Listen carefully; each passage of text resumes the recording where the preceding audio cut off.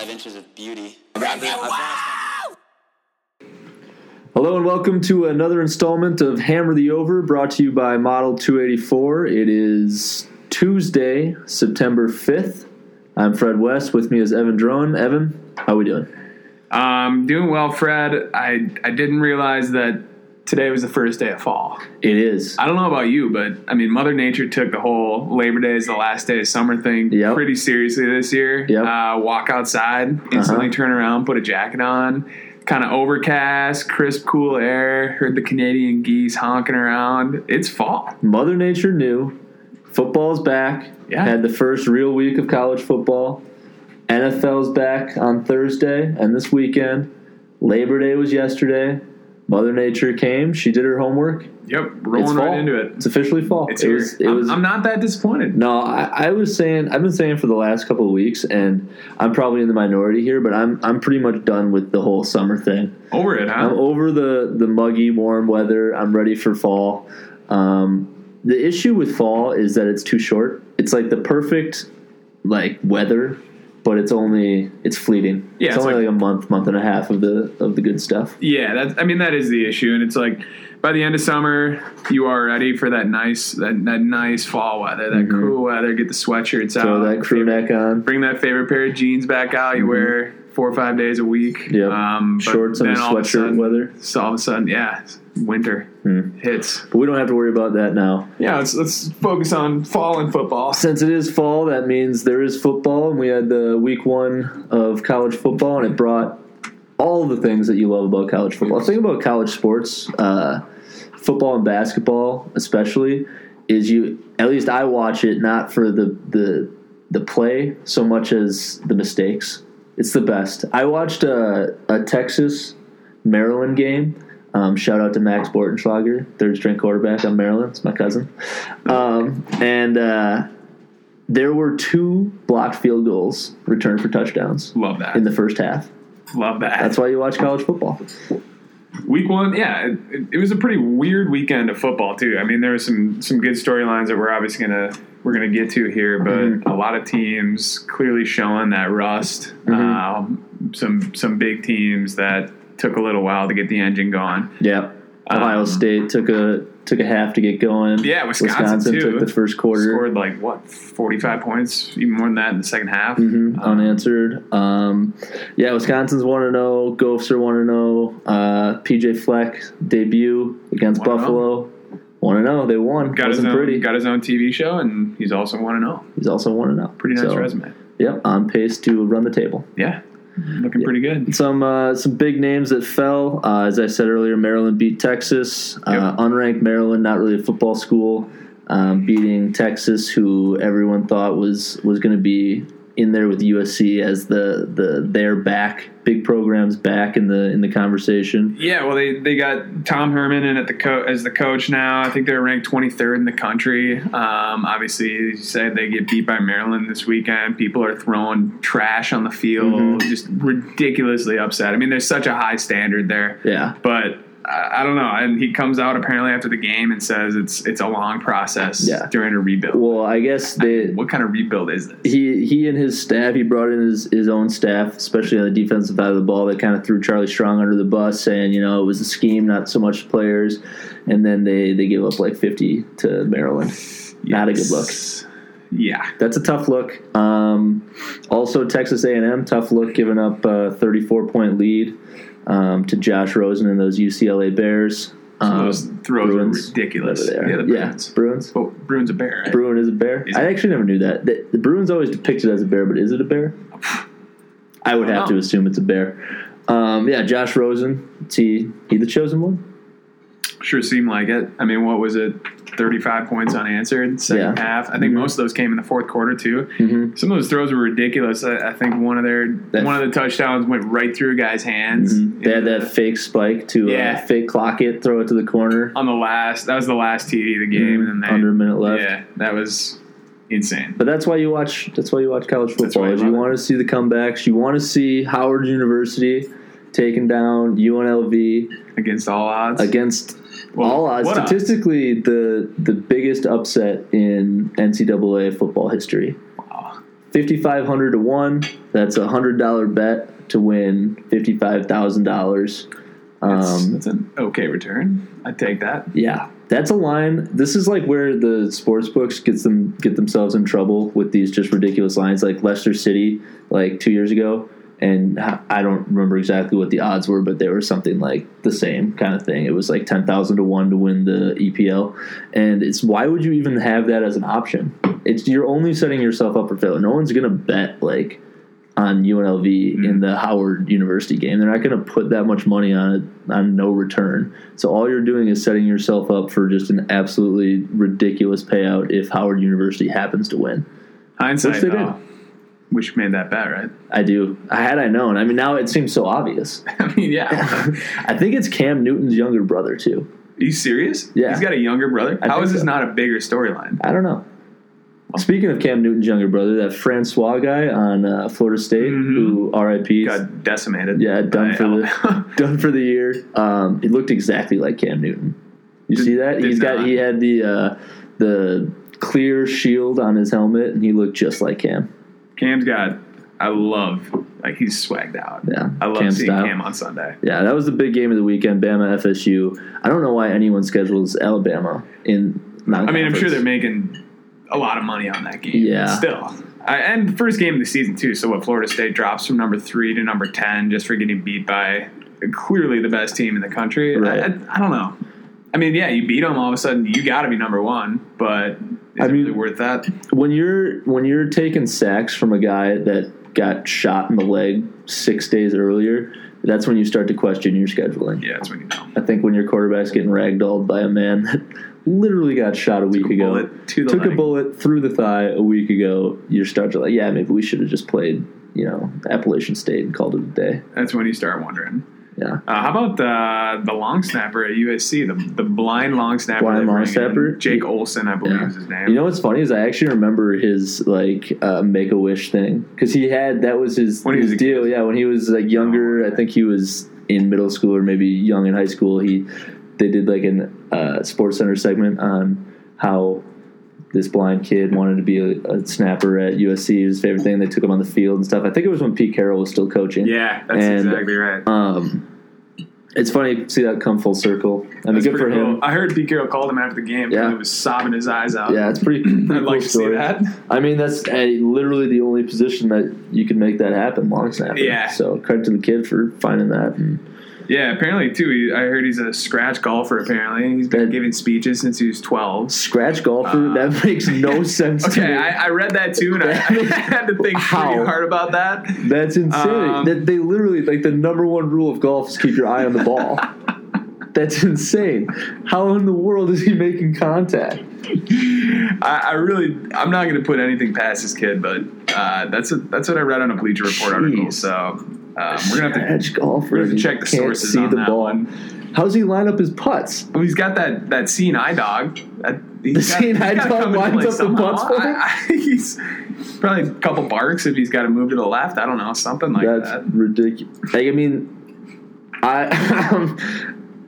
I'll believe that one when I see it. I need to see this guy play golf. But, yeah, good on him for getting into college football. This blind guy is just kicking my ass. He's playing college football games. He's a scratch golfer. Yeah, and he's got that blonde Cali surfer hair. I'm sure he can, get out on the waves, and he's kind of got it going. Good for him. Makes you wonder about your life and what you're getting done. Really take a look in the mirror. I'm looking ahead to week 2. There's some pretty big matchups. The one conference matchup out in the Pac-12 is USC and Stanford. Both teams took care of business. Stanford decimated. Who are they playing? Shit, I'm not gonna remember. It was last Thursday. And USC took care of business there. That should be fun to watch. Ohio State and Oklahoma. That's a big one. Yeah, it's 2-7, I believe. I think top 5s now. Is it? Oklahoma move up? But yeah, you got Baker Mayfield. A lot of people have him as a Heisman candidate. High-powered offense there. That should be fun. And then Clemson, Auburn.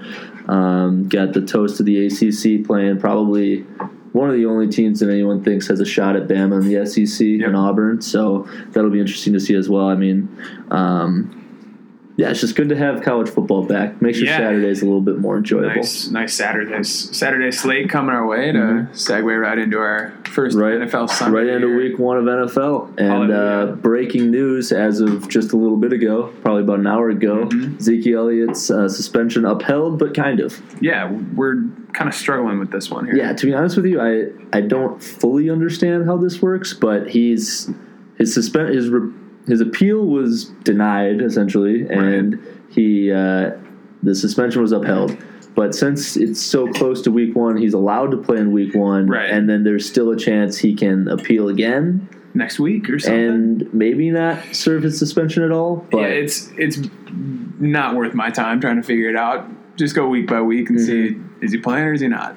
But it seems like there's infinite loopholes in this game, and guys are. The whole court system with the NFL suspension thing kind of confuses me. It seems like they can get suspended and then just take that to court, take the actual suspension to court. And then now we're not even fighting about what the suspension was about, but whether or not the suspension was just in itself. So it feels like a convoluted way of dealing out punishment, but I just, whatever. That's for smarter people to figure out, and for me to just sit on my Twitter and refresh until I know who's playing on Sunday. And just pray that Darren McFadden's getting those handoffs. I need McFadden taking those handoffs Sunday night. I think we both drafted him. It'd be a nice value pick. Yeah, I went with the McFadden Doug Martin combo, trying to work the system there a little bit, covering all ground there. Yeah, I don't know if it's going to work out for me, but trust the model and whatnot. Also, speaking of Sunday night, exactly like I said, NFC East. Oh yeah, and New York playing Dallas, because that's all that happens. And Philadelphia's playing. It's Jerry's World. Philadelphia's playing Washington. The NFC East doesn't play. That's got to be like an afternoon. Yeah, that's got at 3:25 Eastern for sure. Fox 3:25. It's incredible. The NFC East doesn't play anyone but the NFC East. We're gonna delve a little bit further into the Week 1 matchups and spreads later on in our podcast here when we talk about the overs and whatnot. But we'll move on now to MLB. Twins barely clinging to a wild card spot. I think they may have lost tonight. They were down 2-0 to the Rays. They got shellacked last night after the best record in the major leagues in August. A little sluggish start to September. It's weird how that works. Calendar flips, weather changes. They used up all their runs on Saturday. Yeah, 17-0 over the Royals. I think 17-0 over the Royals, but they've dropped 2-3 at the same time in that series. Yeah. So it seems about right that my stress level is going to be through the roof here come fall. We got the Twins about to break my heart. We got the Vikings about to break my heart. But even with the inevitable heartbreak, as you say, it's more fun. It's more fun that we got a chance. Yeah, that's true, and we have a chance. There's a fighting chance out there with the Twinkies. Giancarlo Stanton keeps mashing. He's at 53. Still legit shot at 60. Steroids or not. And that's fun to watch as well. Yeah, it's like every time I scroll my Instagram feed, I see another MLB post of Stan. It's just the same video every time. Yeah, it's him just ripping one into left. I love how hard he is. Like, the way it pops off his bat, it just feels like it's a video game. I don't get why people even pitch to him anymore. It's crazy. It's like, and he's got that wide open stance, too. He's got that left leg just sitting. It's like he's just sitting there waiting. You just throw absolutely bombs it. Yeah, he's fun to watch. Other news today, the Boston Red Sox got caught cheating. Yeah. Using an Apple Watch to relay some signs from their Yankees series. What are your thoughts on this? I think this is classic gamesmanship. Red Sox. You think this is cheating? For whatever you can get. Cheating or gamesmanship? I think this is 100% cheating. Using the technology? Yeah, apparently so. I don't know. We talked about this earlier. Can you have a cell phone in the dugout? I don't think so. I never see guys with cell phones. Don't know why they would need one. But you can get your messages on your Apple Watch. So they've got a guy up in the replay booth, obviously watching live feed and sending messages to the coaches who then relay that to the players. You you've heard of guys, tapping their helmet twice on second base if they see a curveball. So yeah, I think there's nothing wrong with that. Yeah, that's gamesmanship. I think that's part just of the respect game. of the game. I think that's the controversy there. But if you're actually you got a guy watching film, relaying messages down to the dugout, I think that's where you're crossing the line. Yeah, I would agree. If you're using technology to somehow use the broadcast feed to get an advantage, that's because they've gone out of their way to try to keep the players and management from getting the feed in the dugouts. Baseball's got that unique situation where you can actively see what's if you were able to get the live feed, you could change the outcome of the game just by watching from the angle that the camera's coming in at. Right. So yeah, I'd say that's crossing the line. I guess earlier in the season, the Yankees got a little slap on the wrist for having some of their bullpen pitchers watching the feed of the game. I guess potentially there could be some malintent there. They're also just so bored out there. Yeah, but give them a bone. You gotta throw them. They can't. Some of those. Give them an iPad with just Netflix on it or something. Yeah, some of those bullpens you can't see the game from. If they don't have the mesh caged wall, they got to be angled or something. Yeah, so they're protected. You what are you just sitting? You're basically sitting in a prison. I mean, essentially, you're just waiting. Actually, I don't even know if they are hoping they get in. Some of them probably not. If you're a bullpen catcher, for an entire. That's actually a question. Do you travel with your bullpen catchers? You mean do your bullpen catchers travel with the team? Yeah. Is that what you're asking? So I assume they do. Because I think average Joes can be bullpen catchers. Yeah, I feel like I could be a bullpen catcher. I think you probably could. Let's see your squat. I don't know. I can't squat. Okay, well, I guess that dream is dead. So turns out I can't. Well, I mean, do you need to be in a squat to be a bullpen catcher? You could probably just kneel. You do that, the same target. That Yadi Molina where you just kick that leg out and just kind of rest on it. Yeah, throw the leg out. Yeah, I think I could be a bullpen catcher. I can see it. Yeah. That pretty much does it with our sports recap. Oh, the other thing, the Kyrie trade went through. I think we all we covered that. Happen. We probably got about 2 hours of hammer the over coverage on that trade, and it's finally done. So that's just good riddance with it. Kyrie's on Boston, IT's on Cleveland. That's all you really need to know. Yeah, a couple draft picks swapped here and there, but yeah. Now we're going to send it on over to a fun interview with Minnesota sports fanatic, maybe super fan, Tom Milne. Where he's going to take us through the entire Vikings roster, tell us who's good, who's not. Position by position. Give us the pulse of the Vikings team heading into their opener on Monday night. So we'll send it over to our interview with Tom. All right, now we'd like to welcome on Minnesota sports superfan Tom Milne to the podcast. Tom, how you doing?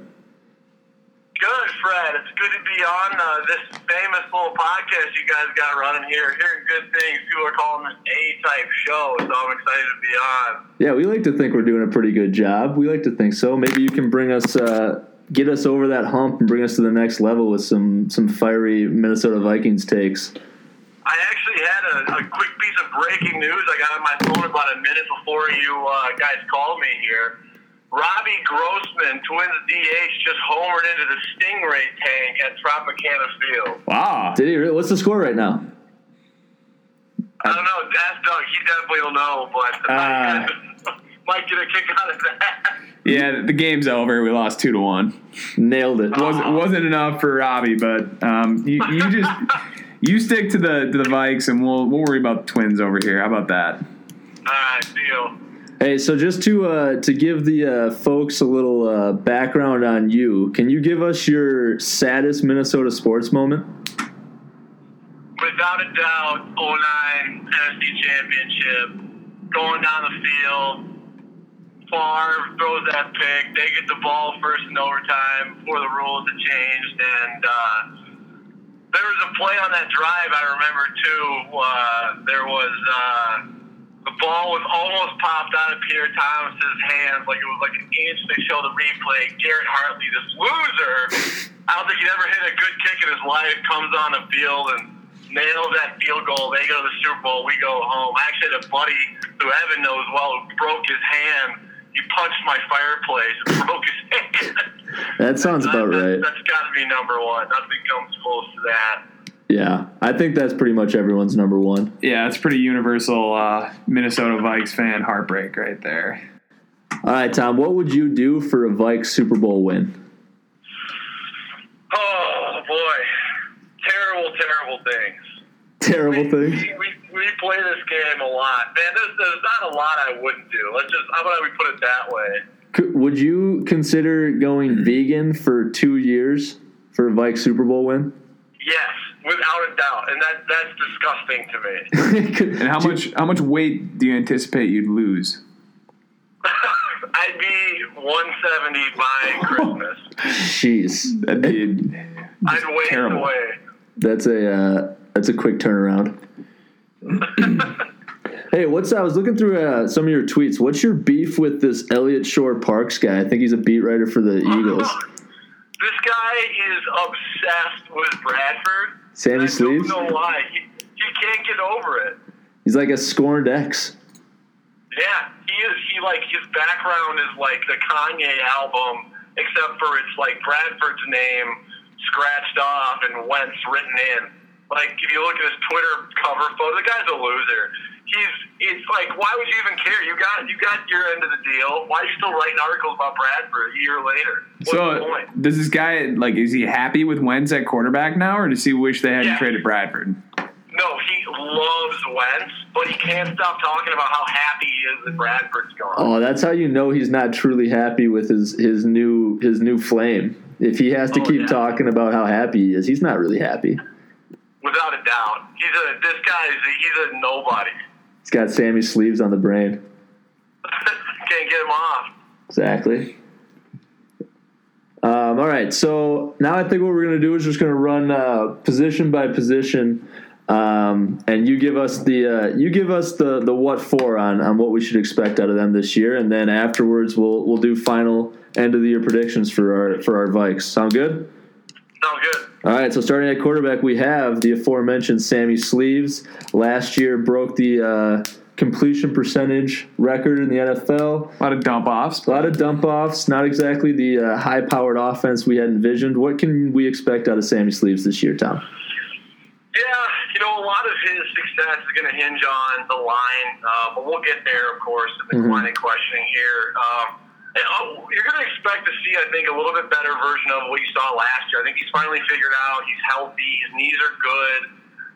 He's got a fantastic arm. He's incredibly accurate. When you think statistics, my goal for him, I think, is truly realistic, is circa 30 touchdowns, maybe 27, 28, with the picks around 10. Hopefully keeps it below 10.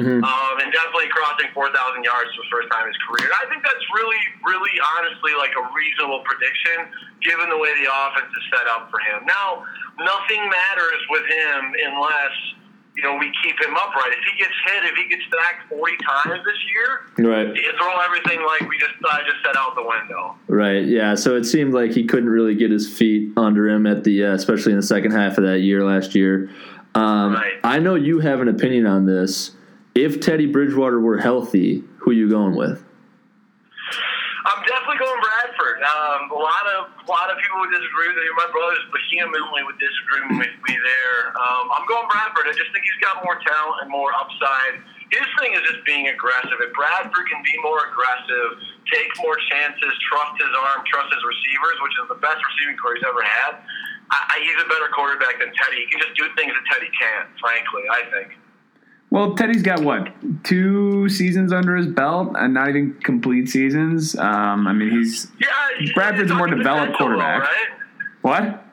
You're talking potential, though, right? What are you going to bet on? Right. So I agree with Tom. From what we've seen, Sam Bradford is a better quarterback. Now, you can play the revisionist history game. Teddy looked fantastic in the first couple of preseason games last year, and everyone thought he was ready to take that next step. But we haven't actually seen it happen in real games that matter. So for the time being, Bradford's your guy. Yeah, I was heartbroken when Teddy went down last year, and then we finally got one of those guys who's like that big-armed guy, right? Picked in the top 5.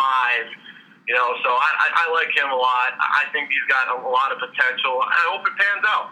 And I think what a lot of people forget, at least I know, and I have to keep reminding myself, is in the first 5 games of last year, I remember constantly telling myself these are throws that Teddy couldn't make.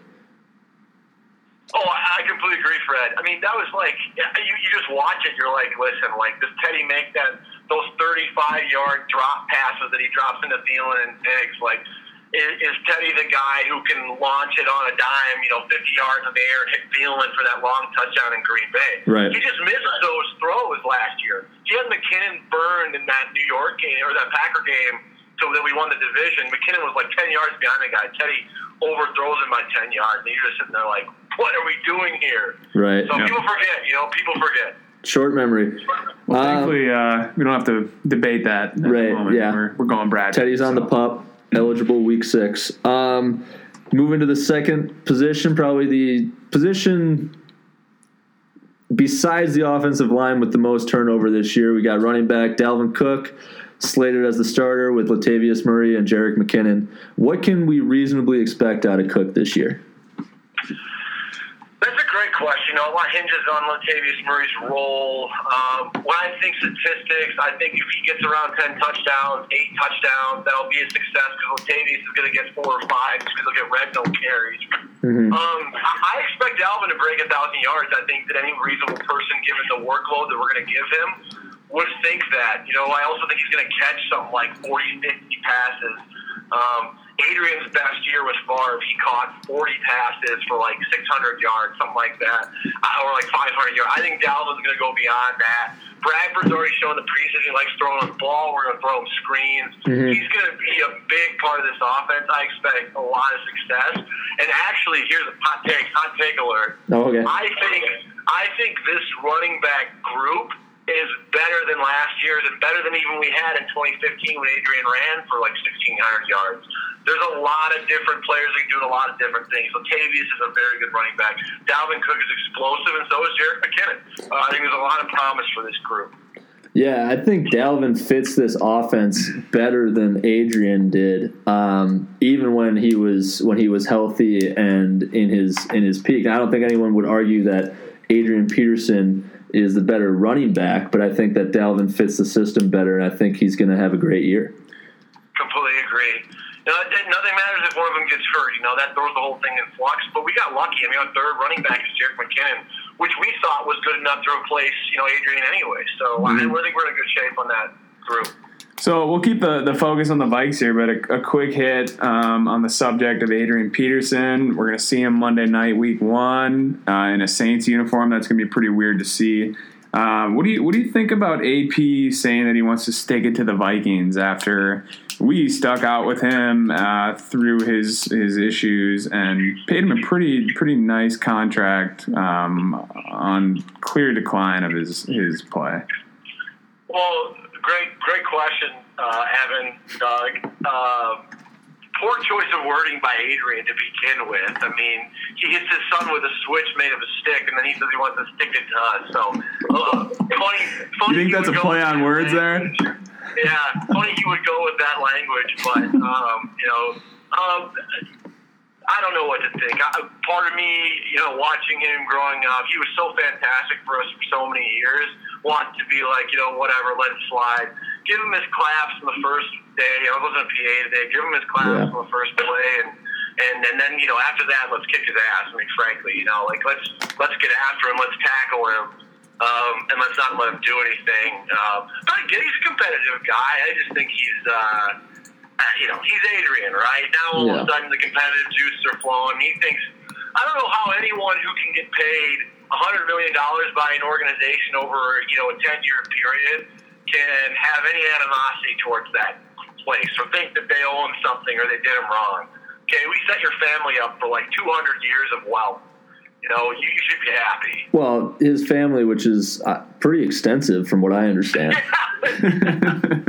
No, I completely agree with you. He and I listened to PA, and I thought he was spot on. You give him your claps to start the game.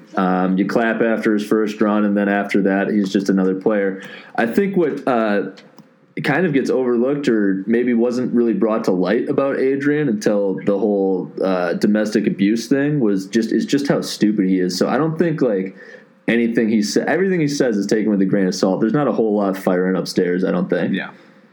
Oh, yeah, I completely agree. It's just, he is what he is. PA was saying, just last week, that Favre said to tell him what to do. He didn't know what the play meant. Yeah. To tell him what to do on the play because he you to know what the play actually meant for him to do. So I'm with you on that. I love the guy. He's purple Jesus in my eyes, but he'll be a Viking forever. But screw him on Monday. Let's kill him. I agree. Love it. 100%. Wide receiver core, we got Thielen and Diggs starting off, and then Treadwell, Wright, Coley, and Adams. What are you looking at for Diggs? I know, especially when you're thinking explosive wide receivers in the NFL, you're not necessarily – people outside of Minnesota anyway aren't thinking Stephon Diggs. But, I mean, the guy's got all the talent in the world, was on a tear last year until he got hurt. What are we looking at? Yeah, actually, before I dig into this, I'd like to pose a question to you guys. Mm-hmm. What was the last time you remember a Vikings wide receiver core that had this much talent?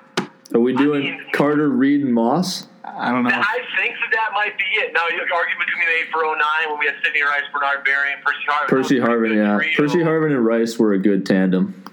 Yeah, but it's been a while since we had 4 guys, really, 5 guys if you include Floyd in that mix, who really can make a difference. I mean, Diggs, you put him in the slot, you put him outside. He's a burner. He's crafty. He makes people miss after the catch. Stats wise, he better get over 1,000 yards this year. He better score more than 5 touchdowns.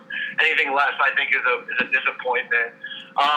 Thielen, I mean, what can you say about that kid that isn't this bad, right? I mean, he does everything right. He never drops the ball. He runs good routes. He's fast. I think he's proven to everyone he's way faster than anyone ever thought he'd be. Mm-hmm. And he was knocking on the door of 1,000 yards last year. I think he ended up the year with 967 yards receiving, something like 4 or 5 touchdowns. Had that 200-yard game against Green Bay. Treadwell's a big unknown. If you get the guy that showed up at Ole Miss, you're thinking whoa, we got something here. Big body receiver. I think he showed a quick flash in the Seattle game. He's got big playability. He can take hits. So I like that. Big unknowns, Floyd as well. I mean, we're so lucky we got him. When will he matter, right? When will he have impact? Is he going to be trusted? Is Bradford going to throw the ball down the field to Michael Floyd? Is Michael Floyd going to be running out of the outside? I don't know, but I don't know. I like this wide receiver core a lot. Mm-hmm. I wish we had Flashy P back still. Cordero, love that guy. He was a fun gadget type player, but. People tell me crazy, like Sam Wally, founder Mile 284. I think this is a top 10 wide receiver unit in the NFL, and you're hard pressed to show me another group that has as much talent, frankly. So, why do you think the Vikings don't get that credit? You think they're a top 10 receiving core in the league, but I don't think anybody outside of Minnesota would even consider that. And why do you think that is? Hot take, Thielen's white. Okay. Yeah. Got that. I think, yeah. Thielen's white. So, he gets the grit, and he works hard and all this stuff. No, he's a talented wide receiver. It also doesn't help. His butt off. It doesn't help that he came from a Division II program as well. No, so he's an unknown guy, right? He wasn't drafted in the NFL draft. He wasn't not in the first couple rounds. Right. The Treadwell flop, that's, I think, a good knock on the Vikes right now. Now, if he comes out and catches 50 balls this year, is anyone going to be saying that anymore? Highly doubt it. And then Diggs. Diggs, guys, we watch the games, right? We watch every game. We see Diggs. We see the talent. The talent hasn't translated into, a lot of touchdowns yet or a lot of yards yet. I think people see flashes, in the national TV games, like the Packer game, where he had, 197 or whatever it is. But until these guys, they, come out and have that stamping year, their franchise year for their individual role, you're not going to get a lot of love. Yeah, no, I agree. I think Diggs it's shown flashes of being basically uncoverable, and then he disappears at times as well. Part of that, I think, has to do a little bit with our offense. Treadwell is a guy that you're just waiting on him to fill the role to fill the role that he was drafted to fill, which is that big body red zone presence. And yeah, I agree with you to an extent with Thielen. I think he's one of those guys, and you'd hate to bring the white guy into it, but he needs to. He's one of those guys that people need to see a lot from before they start to give him much credit. Right. And I think for Minnesota people, he's definitely shown when he was the number 1 wide receiver last year towards the end of the year. I mean, he played his balls off, and hats off to the guy. So yeah, I like this receiving core. I don't think I'd throw them up there with the Reed, Carter, Moss. Do you guys remember that poster, by the way? Yes, I had it. Such a great poster. That was a fire poster. Another big part. I'm not saying, Fred, I'm not saying they're in that realm, but this has got to be the best since them. Yeah. Yeah, I mean, since then, with maybe the Sidney Rice, Percy Harvin in there as well.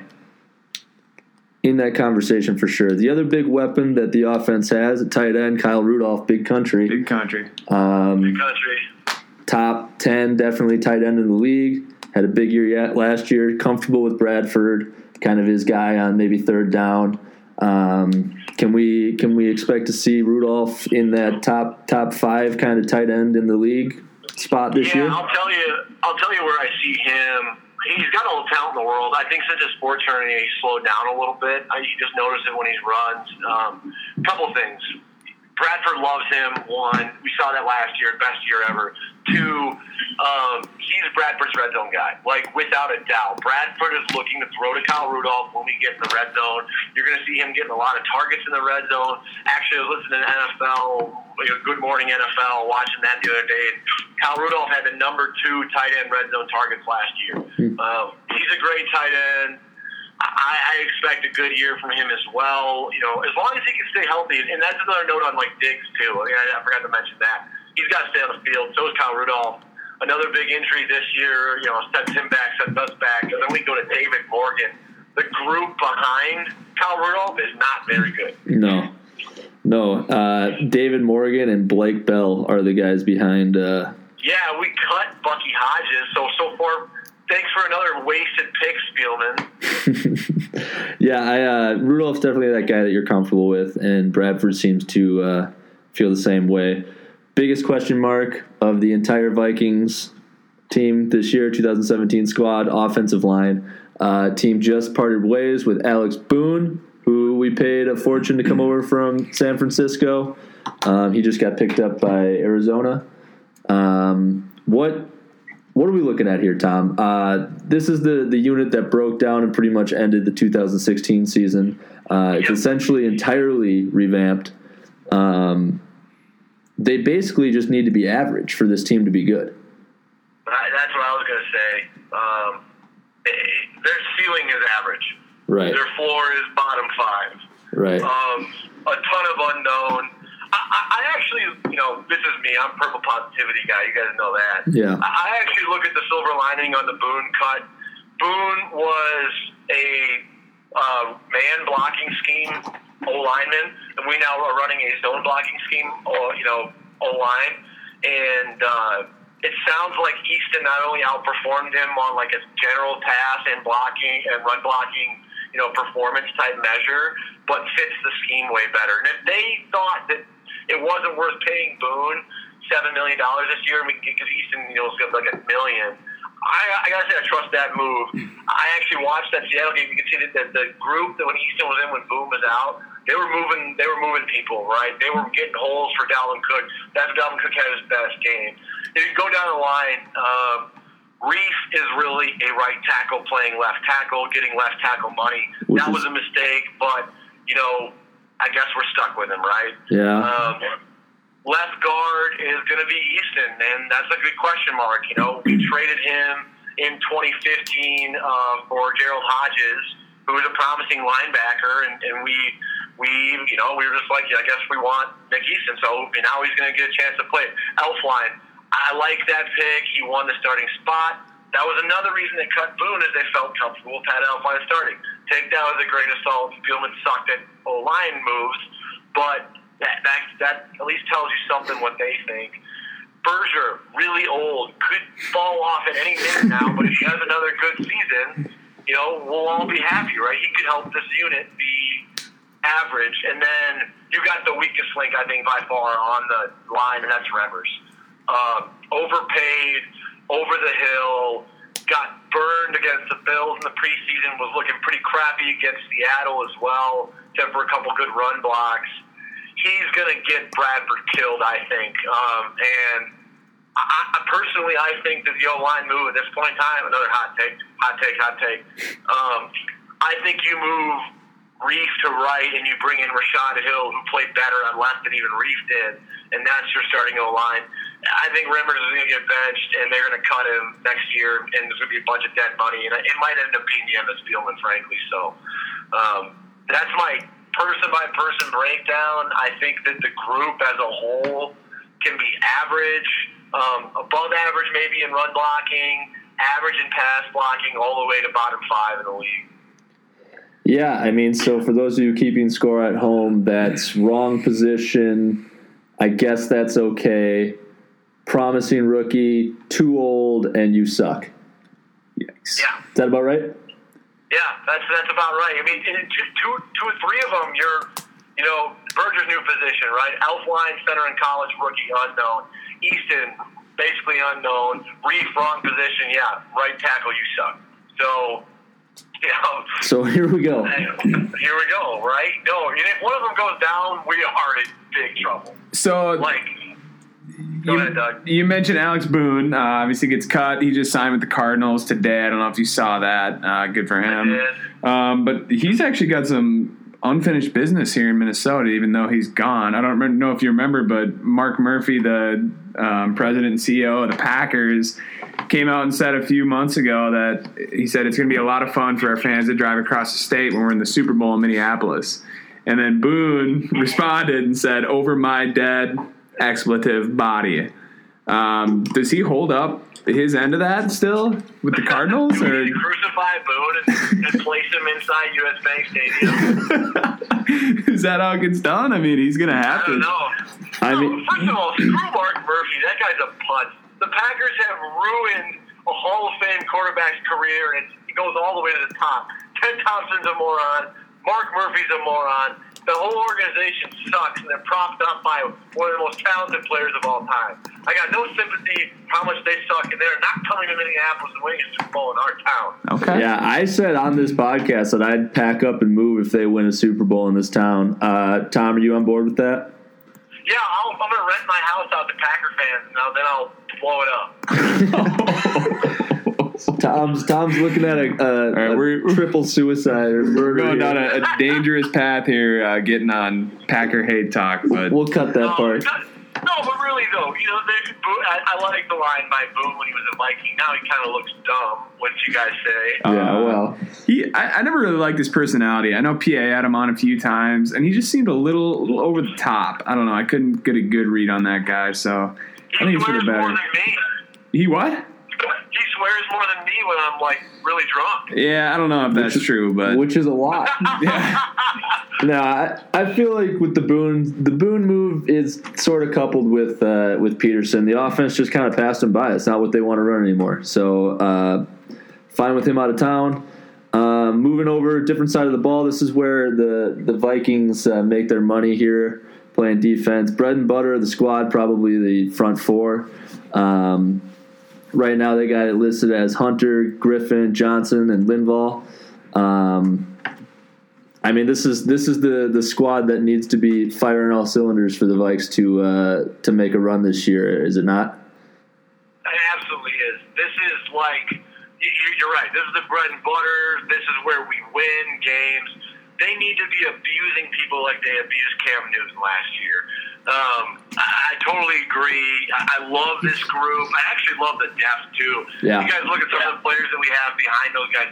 Jaleel Johnson from Iowa, he made the team. I like him. Hopefully Sharif Floyd can come back. Robinson's a backup now. Yeah. Robinson's great in the run, great pass rusher, too. He's crafty, loves eating up Rodgers, which I love.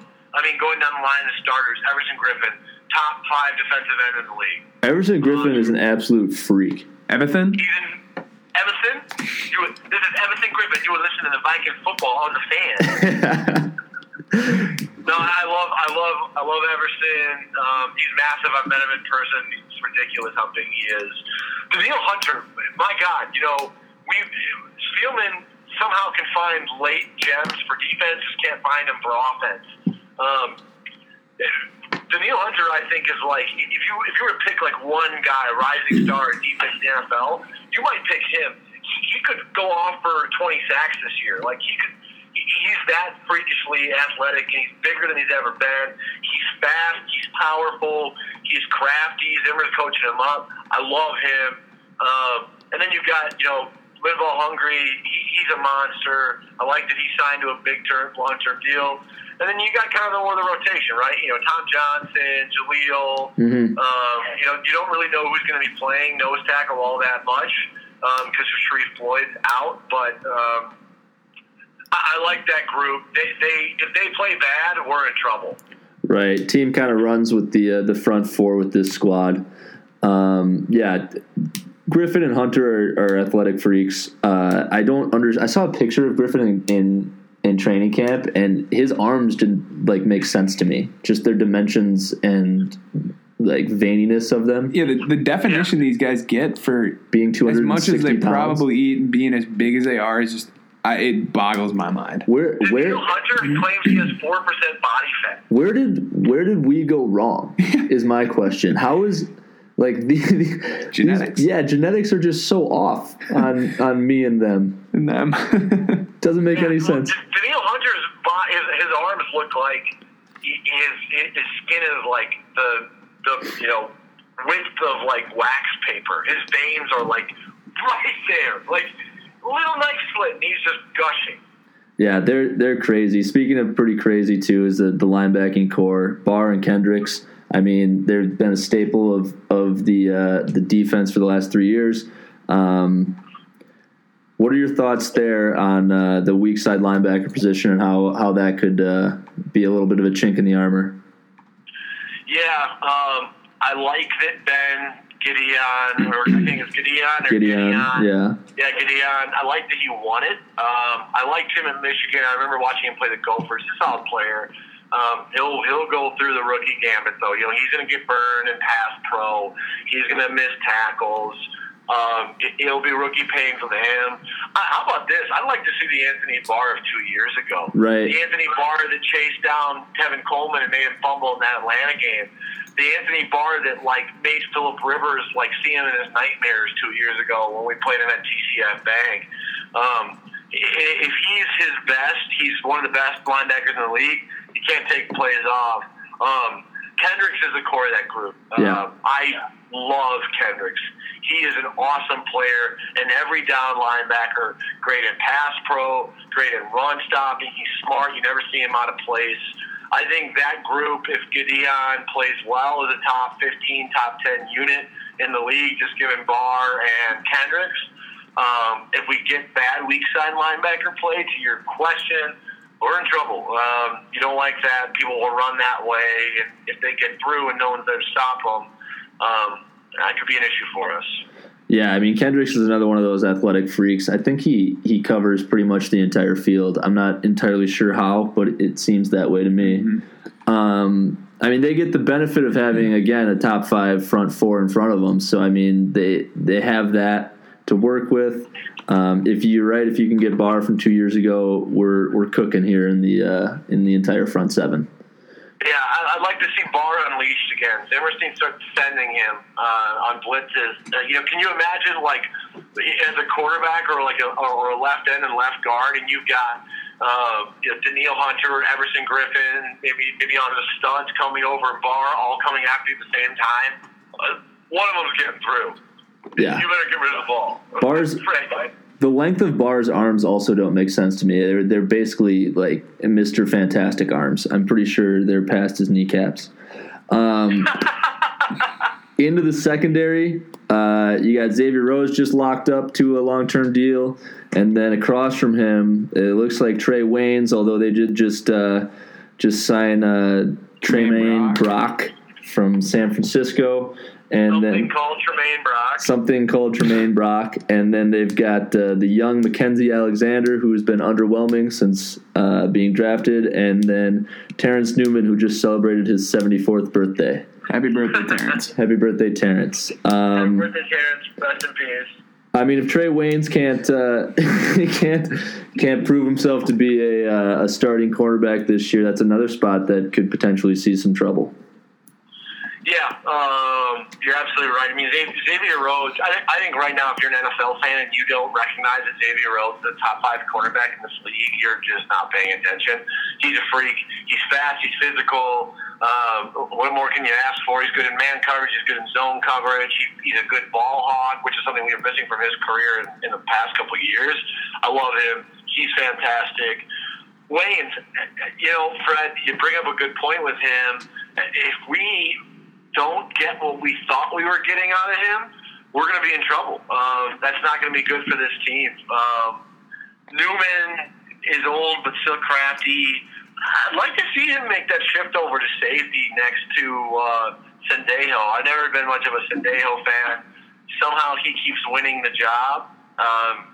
Kudos to him, I guess, for staying in the NFL and winning that job over guys who are probably more athletic than him.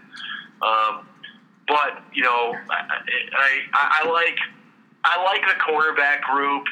I like the potential of the cornerback group.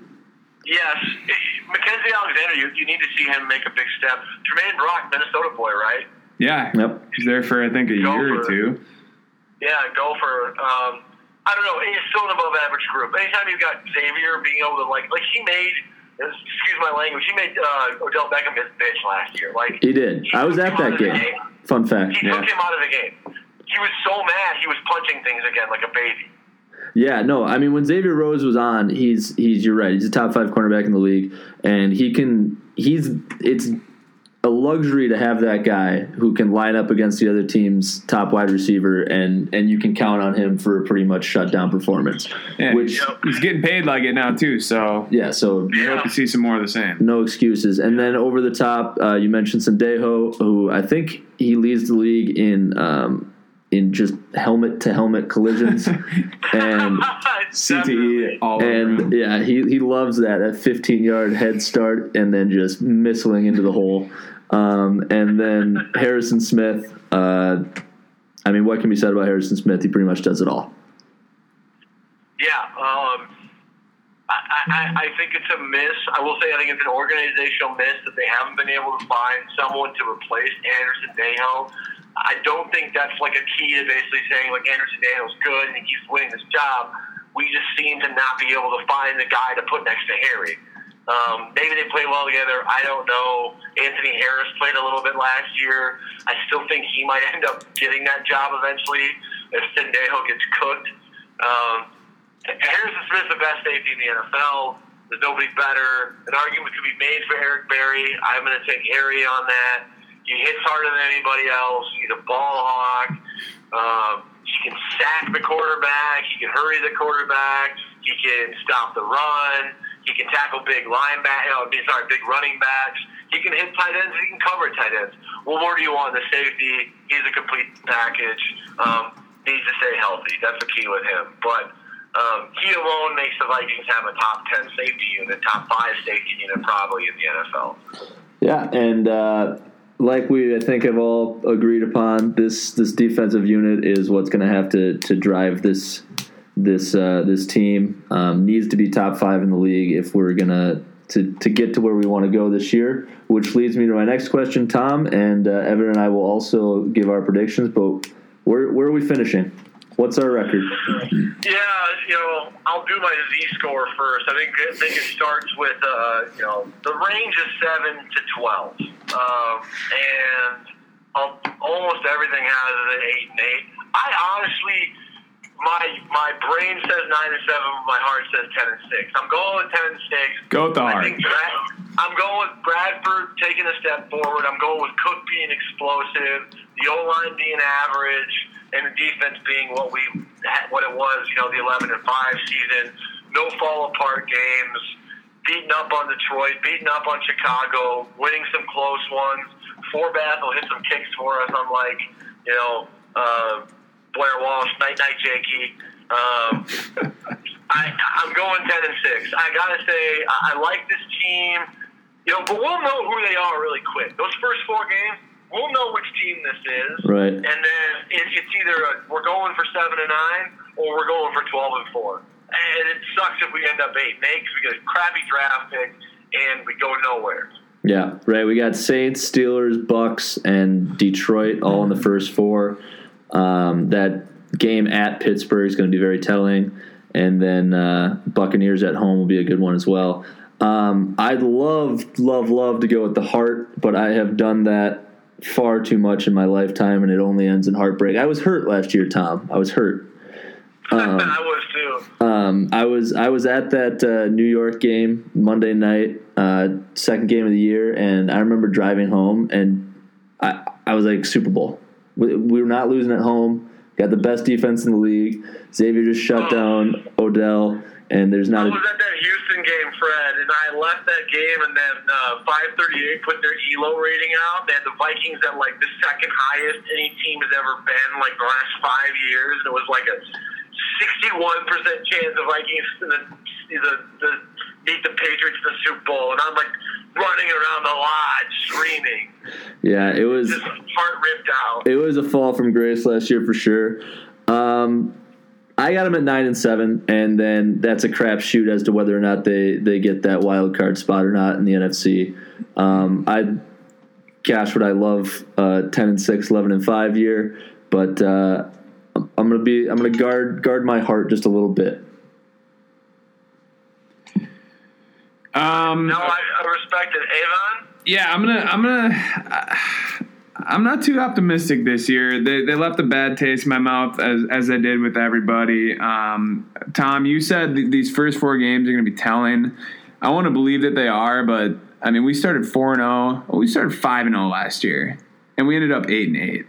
And that hurt. That was brutal to see. I don't know how improved our offensive line is. I'm a little afraid of that. So I'm gonna say 7-9, and I'm hoping I'm wrong.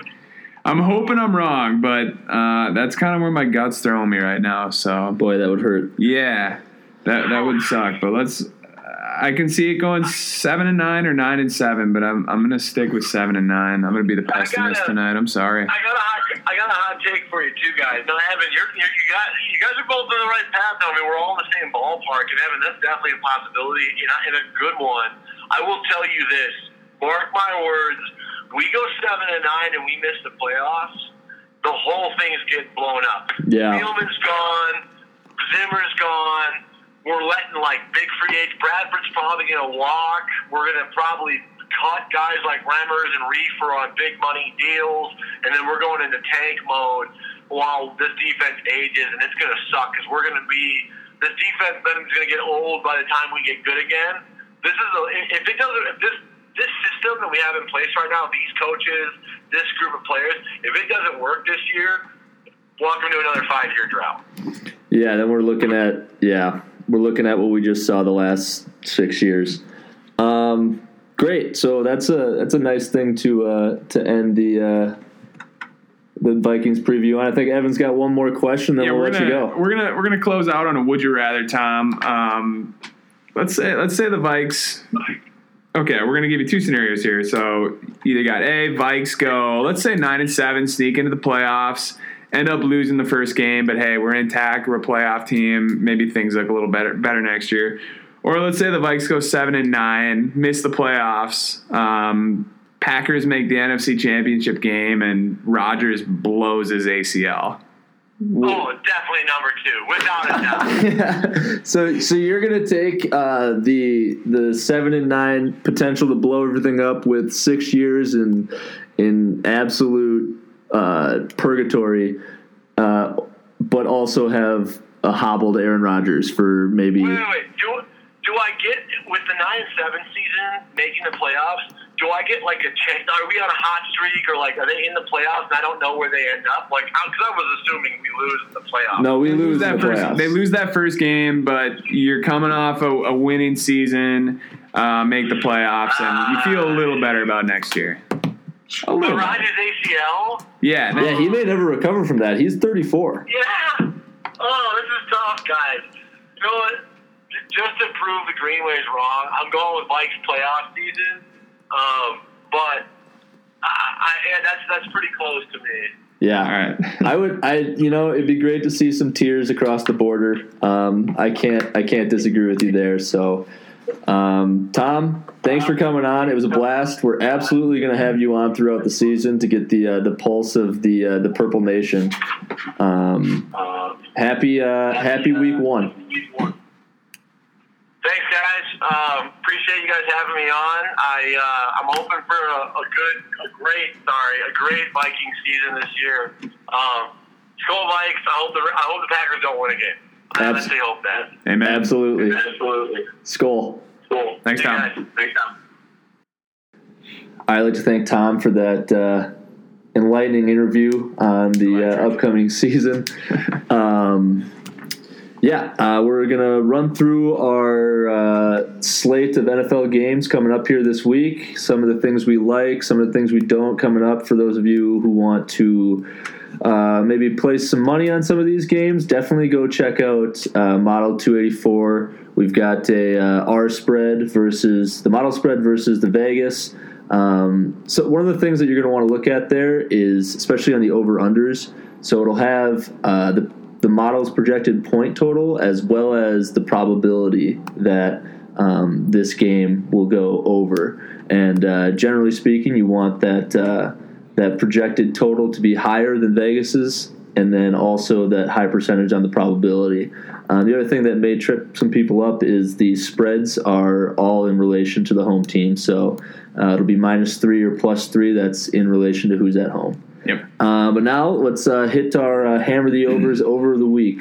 Evan, you want to start us off? Yeah, we're hitting up Dallas and the Giants on Sunday Night Football. We got Zeke allegedly playing Sunday night. Yeah, so he is playing. We're going to see that high-powered Dallas offense again, and that's currently at 48 points, and we're going to hammer that over. You're going to hammer that over? I think that's a freebie right there. Yeah. I think a lot of offense coming from the Giants, Odell and Brandon Marshall out on the outside. Eli's going to be chucking the ball, and I think that's a free one. I like it. I'm going with, after getting no respect in the Twitter poll last week with my Oklahoma State Tulsa game, I'm going for 2 weeks in a row. I'm going Green Bay and Seattle at 51 points at Green Bay. I think a lot of these week one games are a little tricky because you don't know exactly how the offenses are going to be clicking. Maybe some new pieces that haven't gotten the reps with their quarterbacks yet. Not the case for these two teams. You got Aaron Rodgers with a full arsenal plus Martellus Bennett, and then you've got Russell Wilson with basically his full arsenal as well.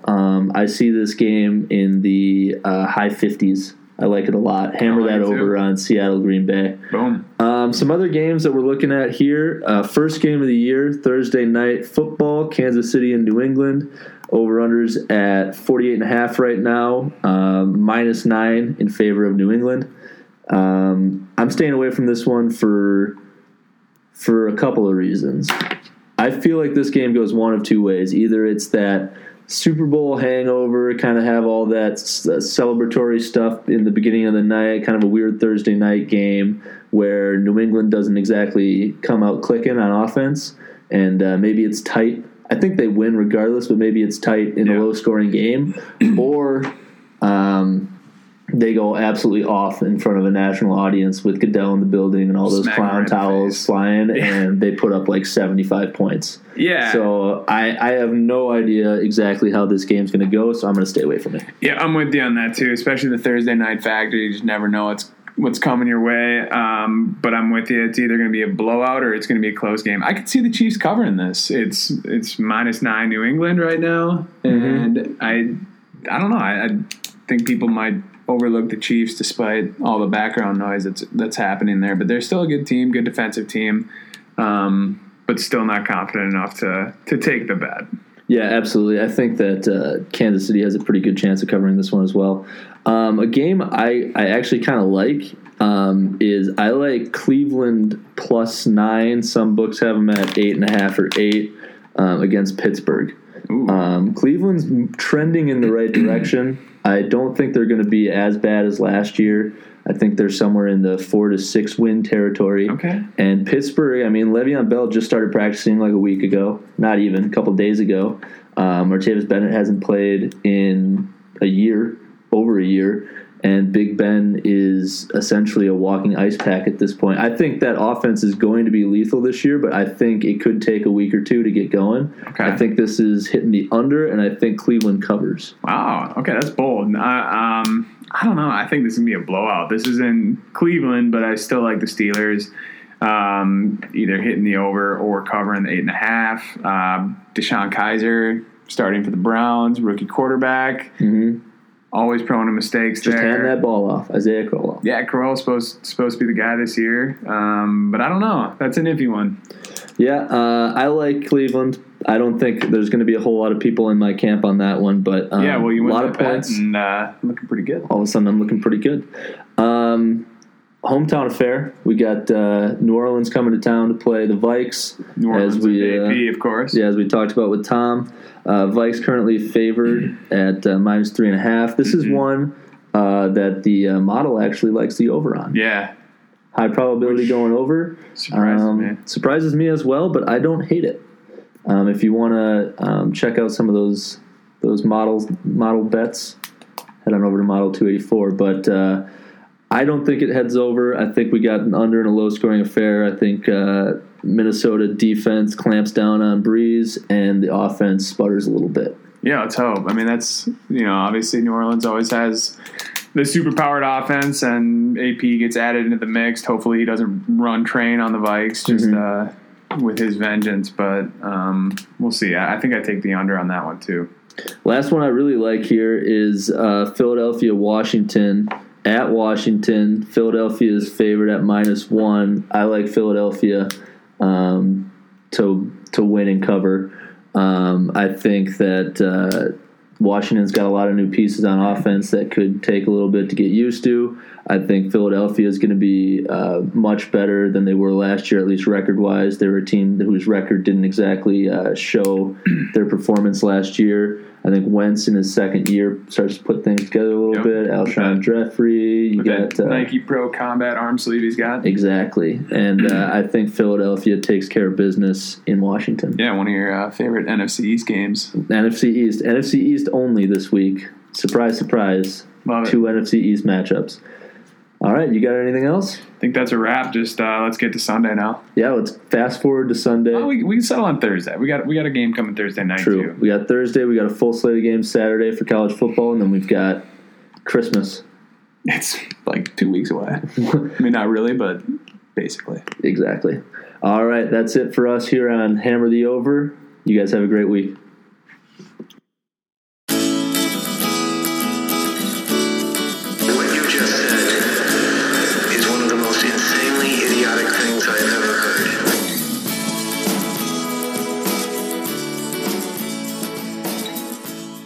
Inches of beauty.